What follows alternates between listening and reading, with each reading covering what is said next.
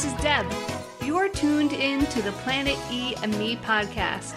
Yep, together, we're changing the world. Welcome to episode 102 of the Planet E and Me podcast.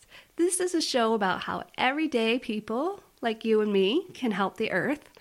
And today's episode is all about speaking out.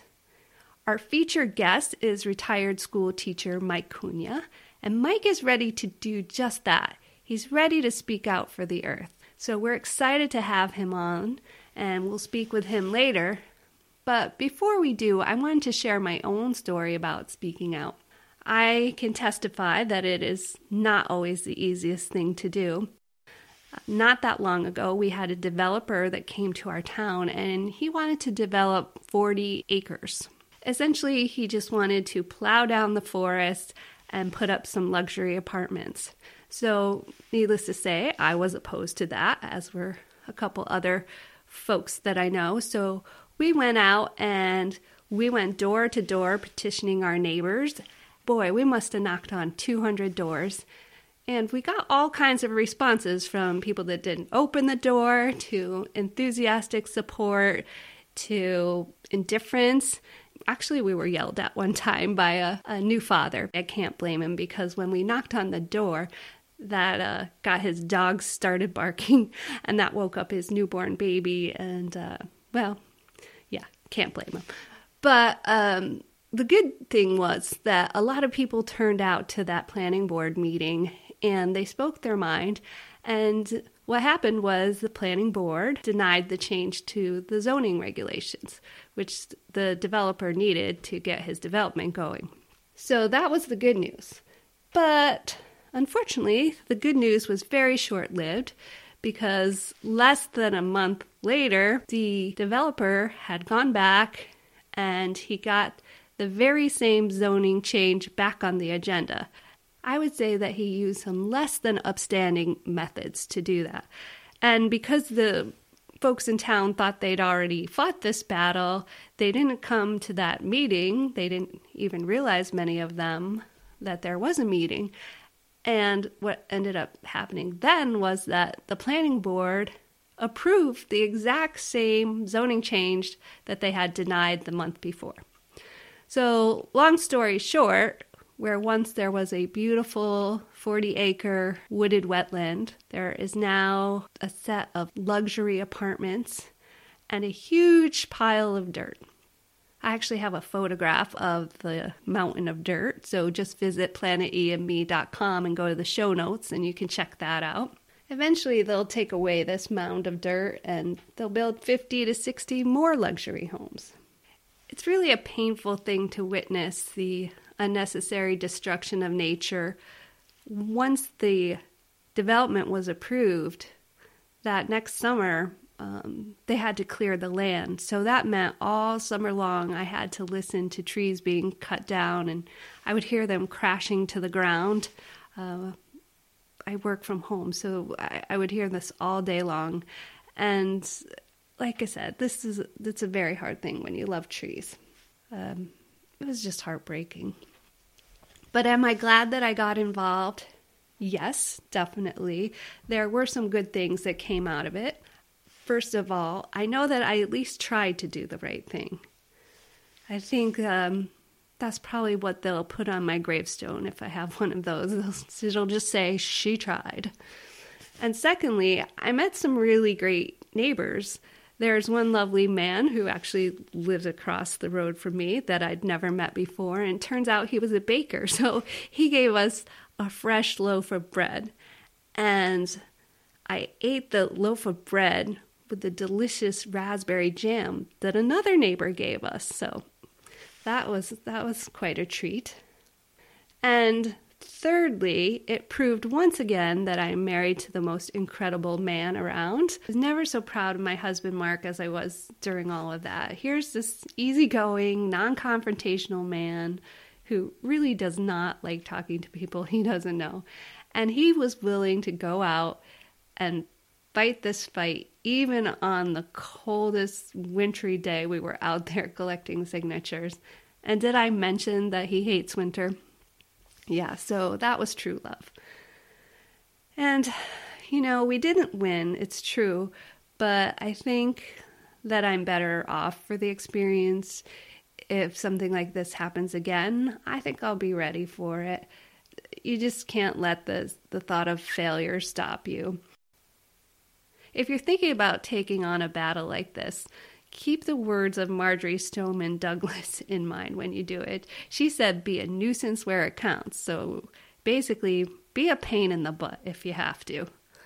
And then do your part to inform and stimulate the public to join your action. And then if it doesn't work out, sure, be depressed, discouraged, disappointed at the failure and disheartening effects of ignorance, greed, and corruption, bad politics, but never give up.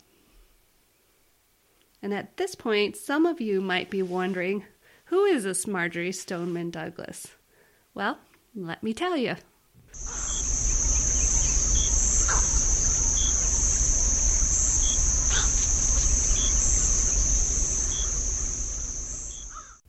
Those sounds you were just hearing were sounds from the Everglades. And if you've ever been there, it's a pretty amazing place.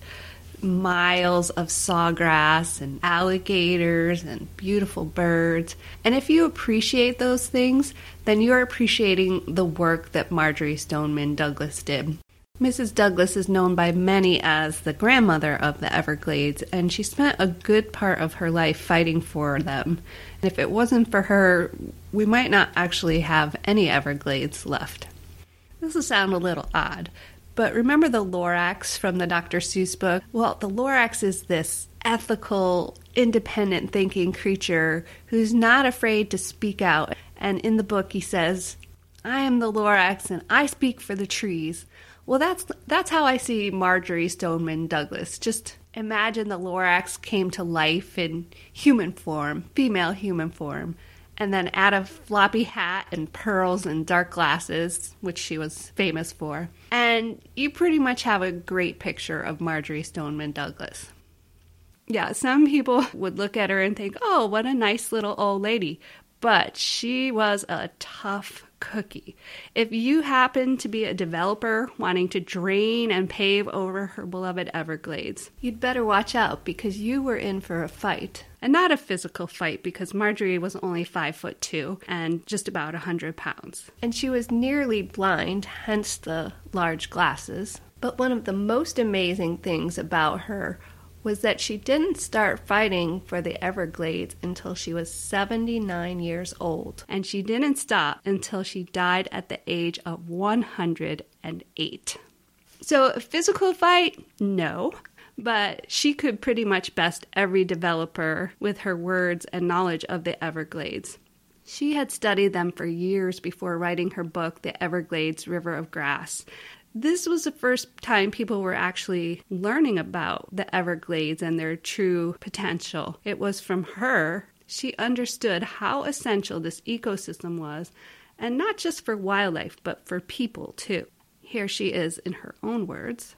The birds have decreased enormously for a number of reasons. Probably because there are more dry lands, because the water has been let out at the wrong season. They've been very stupid about it. They have refused to admit that it's important to pay attention to natural cycles. They want it all drained, and they want just so much water and always to be the same. Well, you can't do that. You've got to adapt your systems to the cycles. Marjory Stoneman Douglas would go anywhere that people would listen to her. If you wanted her to talk about the Everglades, she was happy to do it. As you can imagine, not everyone loved her or the message she was bringing. If you happen to be a cattle rancher or a sugar grower who wanted to be able to freely pollute the area, then you probably weren't a fan. You couldn't intimidate her either. She was introduced one time at a meeting and the crowd there booed her. And her response was, "Come on, boo louder. You can do better than that."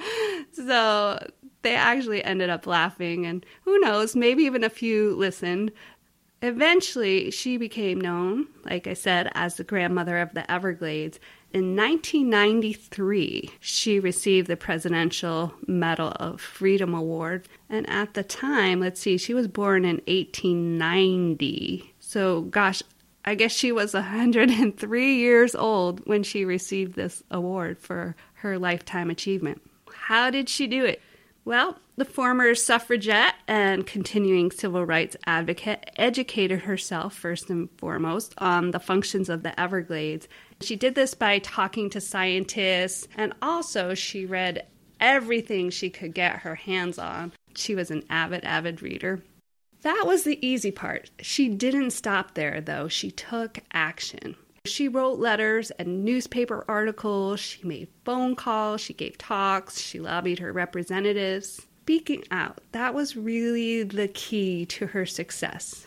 So here's my thought for those of you thinking about getting your feet wet. Write down the environmental topics that you're most passionate about. Take a few minutes to research them. You can start at planeteme.com resource page. And then set aside 15 minutes each day to do it. And maybe even make it a specific time, like every day from 6 a.m. to 6:15. That's your planet time. You might be thinking, well, 15 minutes is not much. And you're right in one way. You actually have, and I calculated this, 96 blocks of 15-minute periods in a 24-hour period, so in a day. And if you use one of them, that still leaves you 95. So just taking 15 minutes is not too much of your day, but it can really have a powerful impact. In 15 minutes, you can call one of your state representatives, or you can write a letter to your federal congressperson. You could draft an editorial for the newspaper or post or tweet a photo. You could sign an online petition, or you could email a company to let them know how to make their product better. You can be as creative as you want when it comes to helping the earth. Some of you know that I just turned 50, and that got me thinking about AARP because I started getting their magazine in the mail. That was a little bit of a shock, but that got me thinking, imagine all the people that are retired. Like if somehow we could have a core of retired persons for the environment. I'm not sure I love that name. Retired sounds kind of like they put you out to pasture or something. So maybe it has to be like newly activated persons for the environment. But that's weird too, because it sounds more like you're putting water in yeast and letting it bubble. So maybe somebody can come up with a good name. But I think if we had a core of older people that were interested in working on helping the planet, that there'd be no stopping us. Just imagine there are about 50 million people over 65 right now. I know many of them stay really busy, but there's also a lot of people that are looking for purpose and greater meaning in their lives. And maybe they're sitting at home watching too much TV or feeling a bit lonely. So I would challenge all of those people to help with saving the earth.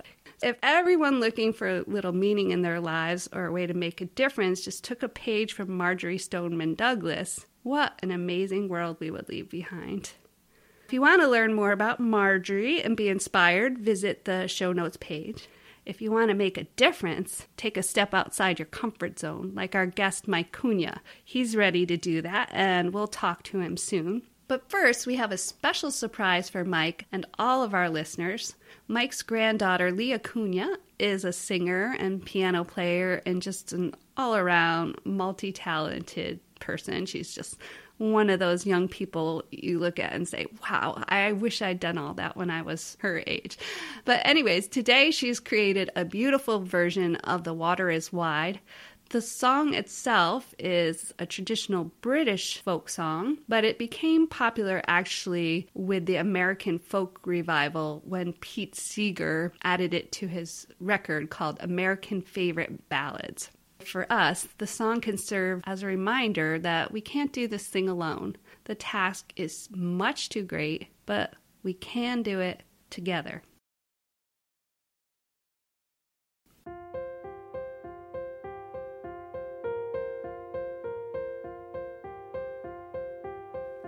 The water is wide, I cannot soar, but neither have I the wings to fly. Build me a boat that can carry two, and both shall row, my love and I.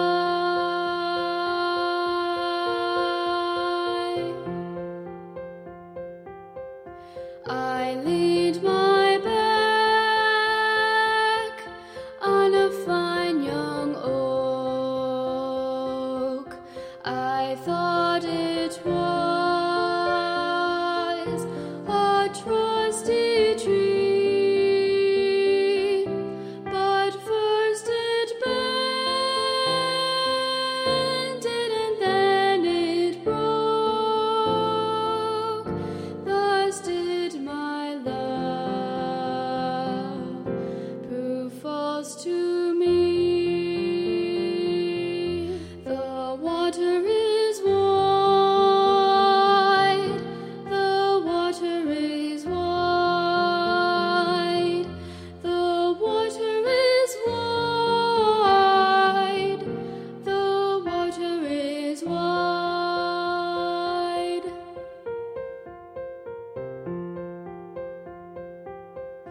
Oh, love is fair and love is fine, bright as a rose when first it's new. But love grows old and sometimes cold,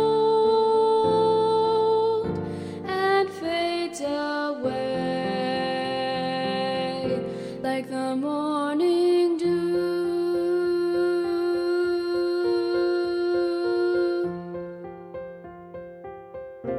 The water is wide.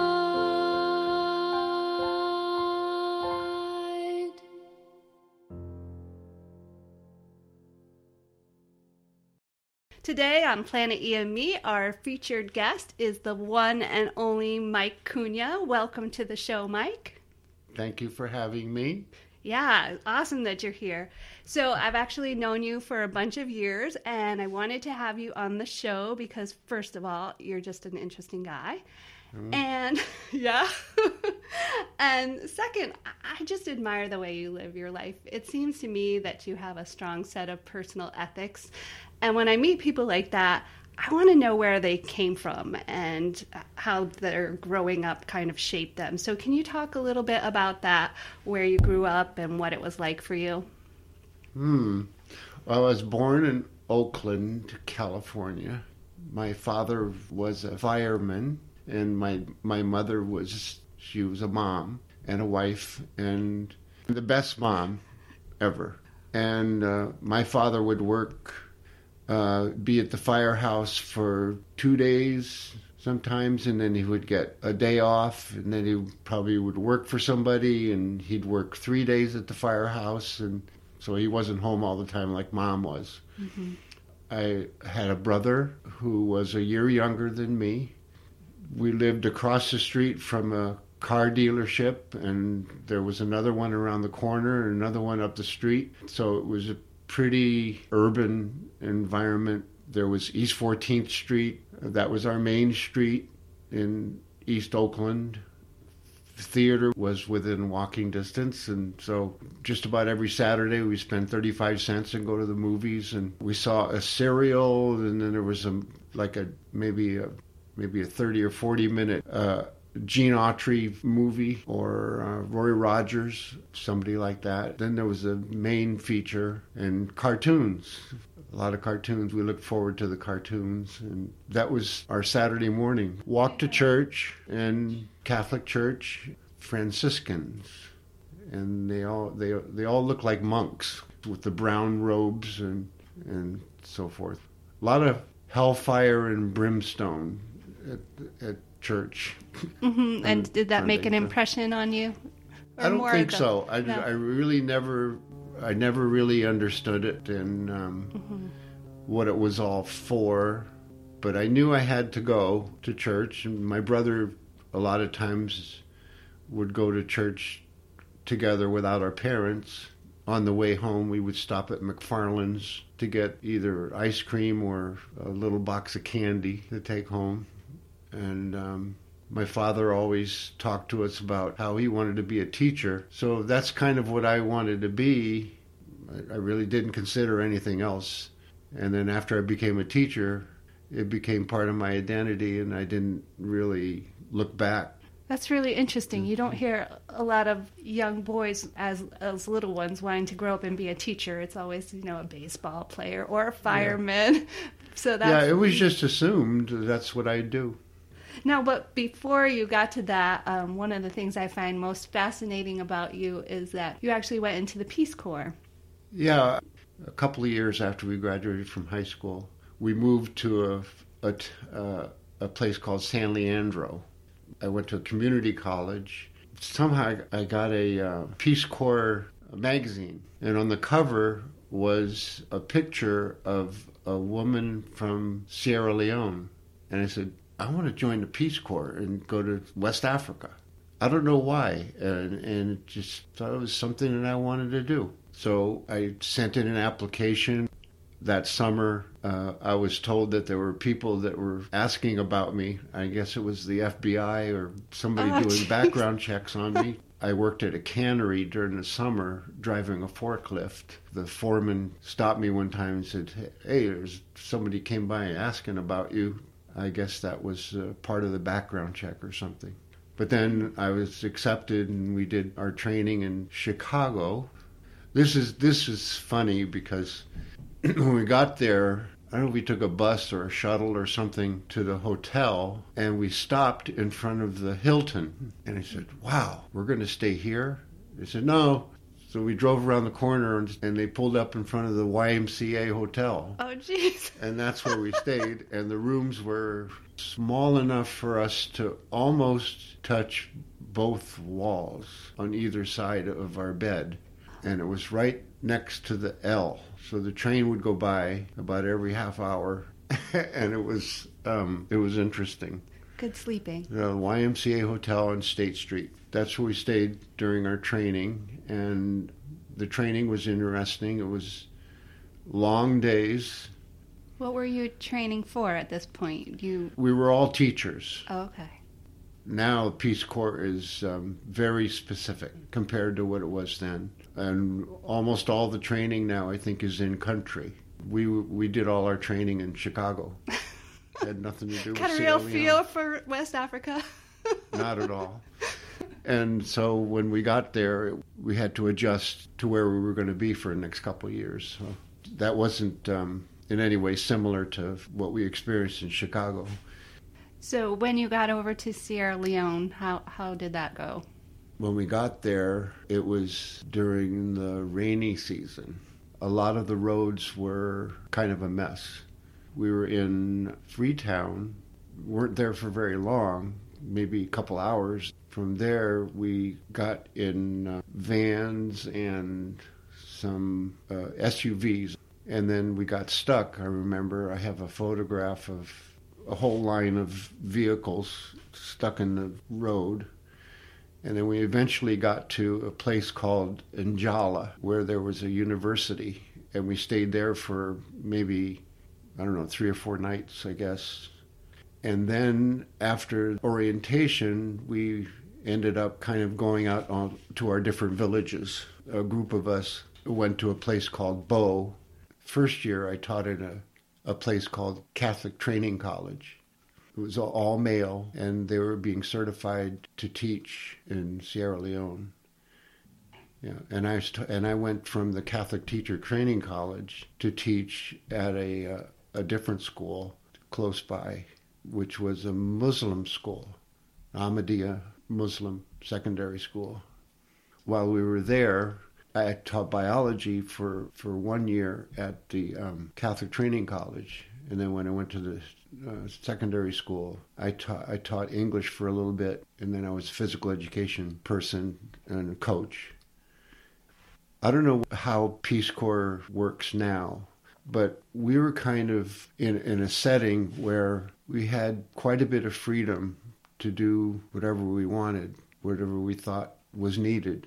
And I thought maybe that what was needed was some kind of sports program. And I was thinking, what if we had Little League situation where they had ballparks and you had Little League teams?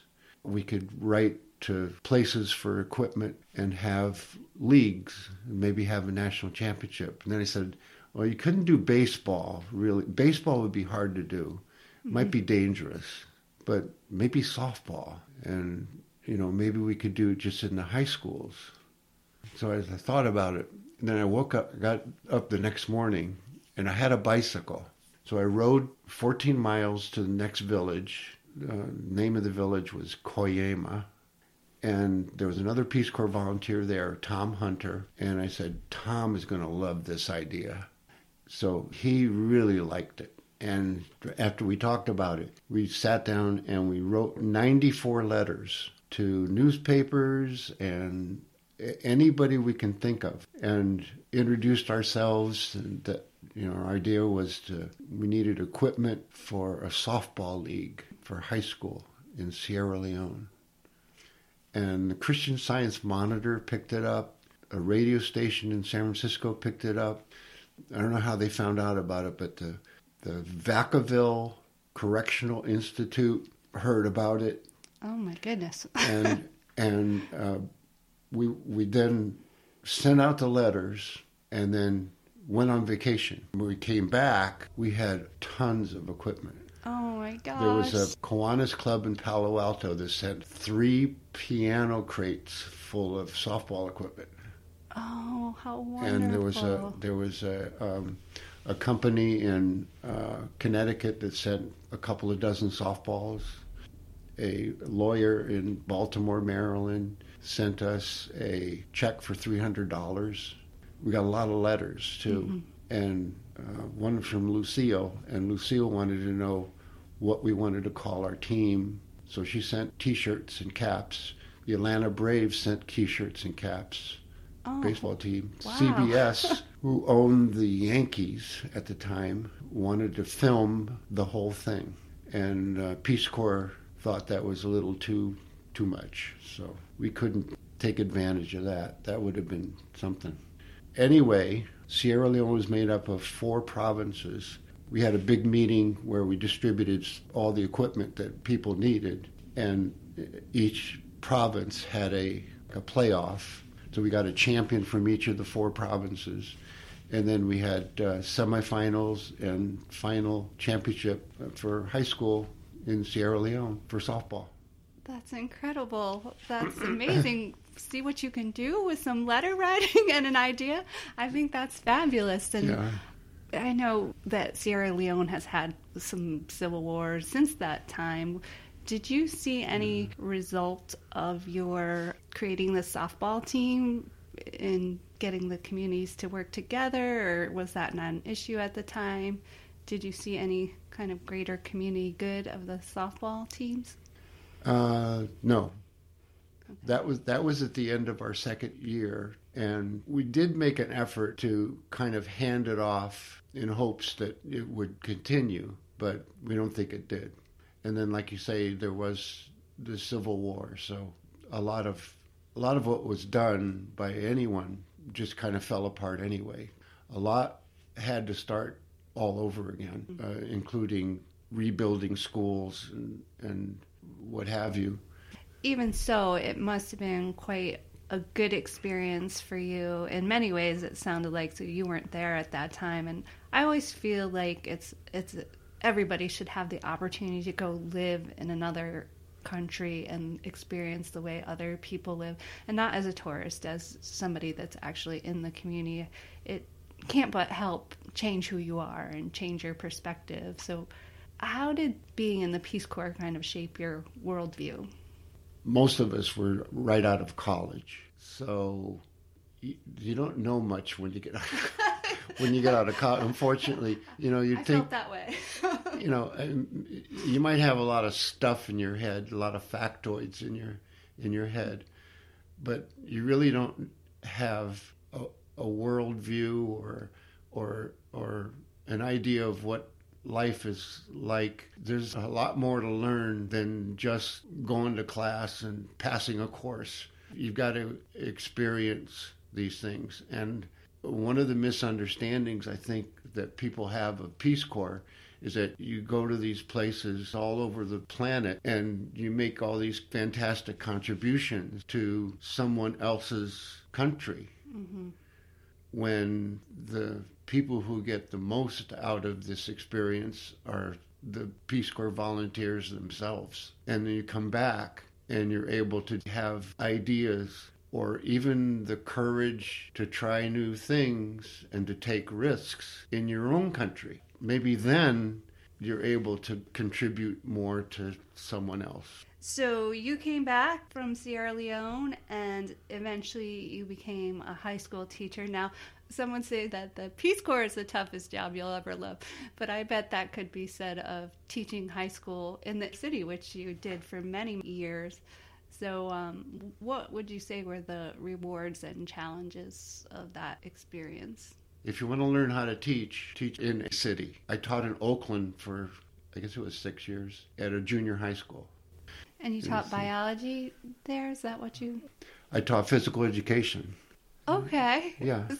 So like in the Peace Corps. Now, eventually you came to Connecticut. Yeah. And weren't you a science teacher here? Am I getting that wrong? Not at first. Okay.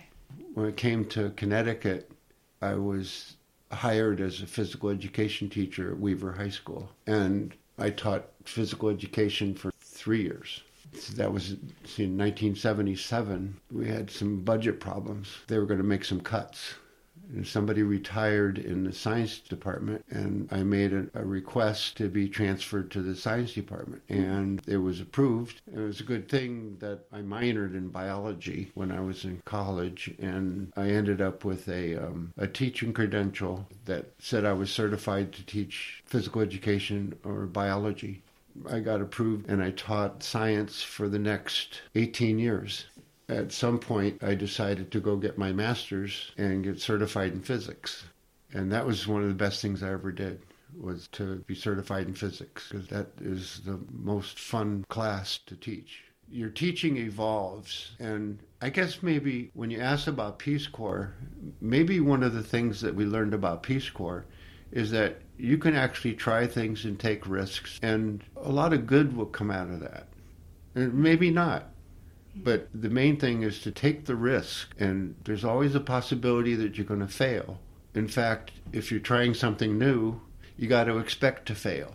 You pick yourself up and you kind of regroup and retool and do whatever you have to do, and then you become successful. Right. And everybody benefits. That's kind of the way I did my whole teaching career. Sure. And you're serving as a great role model to your students as well by doing that, showing them it's okay to try new things, it's okay to fail. The important part is that you're trying, you make improvements, you try it again. It's like a big science experiment, right? I guess, yeah. Yeah. So actually, having been in science, you've been interested in the environment for a long time now, and you mentioned to me that lately you've been especially concerned about the issues surrounding climate change. So what are you witnessing and reading about that convinces you of the importance of taking action right now on climate change? Well, I've been interested in taking action for a long time. There's some things that we did. In 1969, I was living in San Leandro, east of Oakland. There was a big push at that time for something we called ecology. Mm-hmm.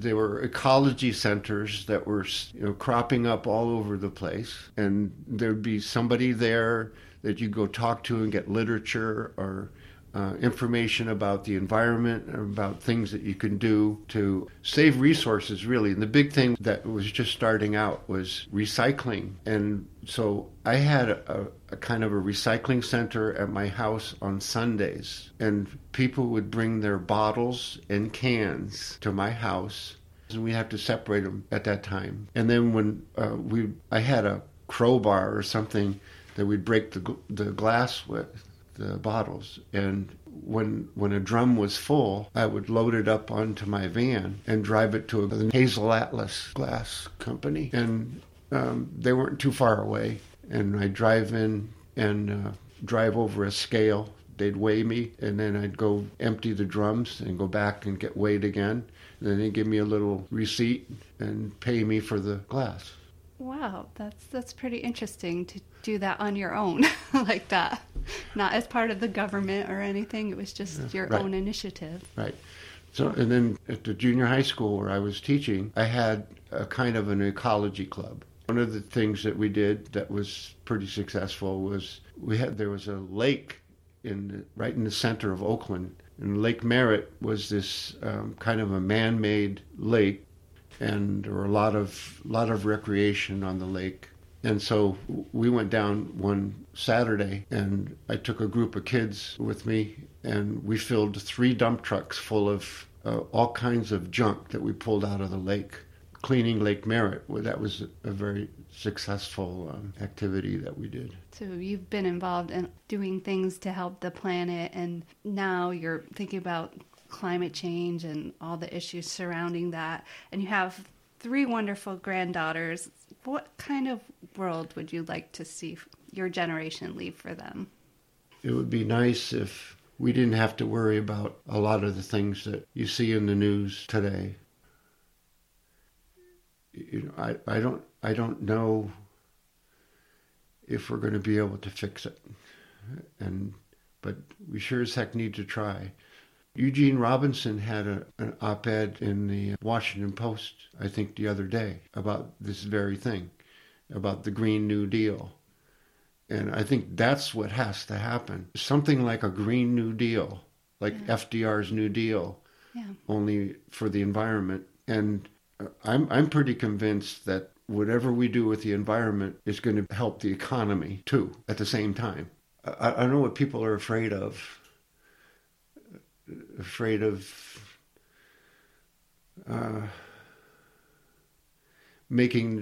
Is it just making change that people are afraid of? I don't know. I don't know what scares people about making changes. I don't think that's what life is about either. It's about learning and taking steps and being uncomfortable, like you said, and making that risk. And I think that's the only way we can get to the change that you're talking about. If everyone together as a society were willing to get out of that comfort zone, that rut, and say, okay, what can I personally do? You know, maybe I'm doing this on an individual level. What's the next level? And so I'm so excited that you are willing to do something a little out of your comfort zone. So tomorrow we're actually going to go to the State House and lobby our state representative. You're going to talk to them about climate change. And do you remember what you first said when I asked you about, do you want to do this? Do you remember what your response was? I don't remember. I think it was something like, well, I've never considered myself an activist. Oh, no. Something like that.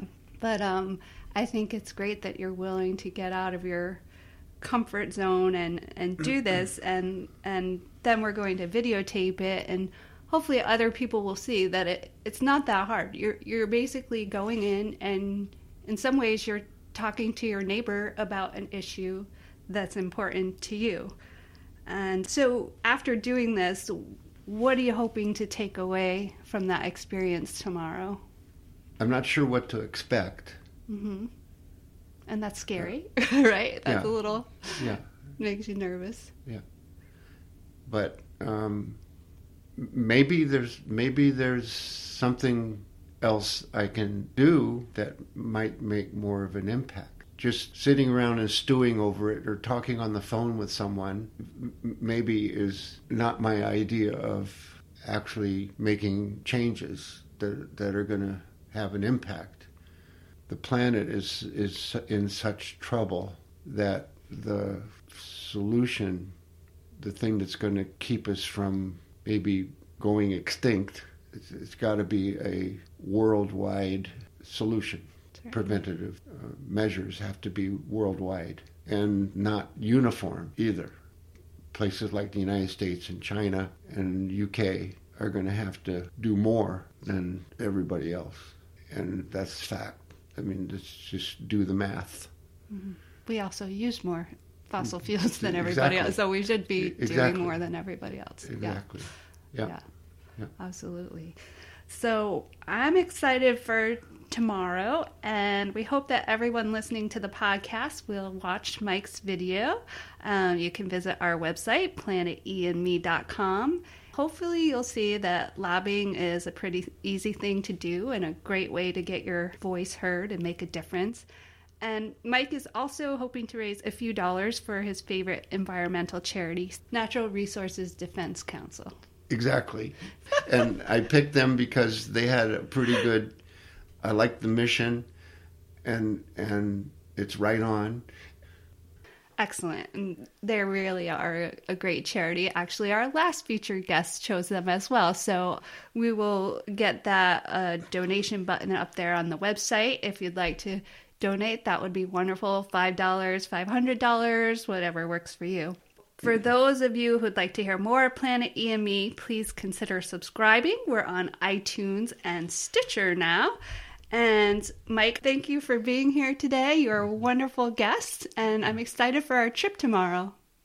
Yes, me too. Okay. Thanks. That was great.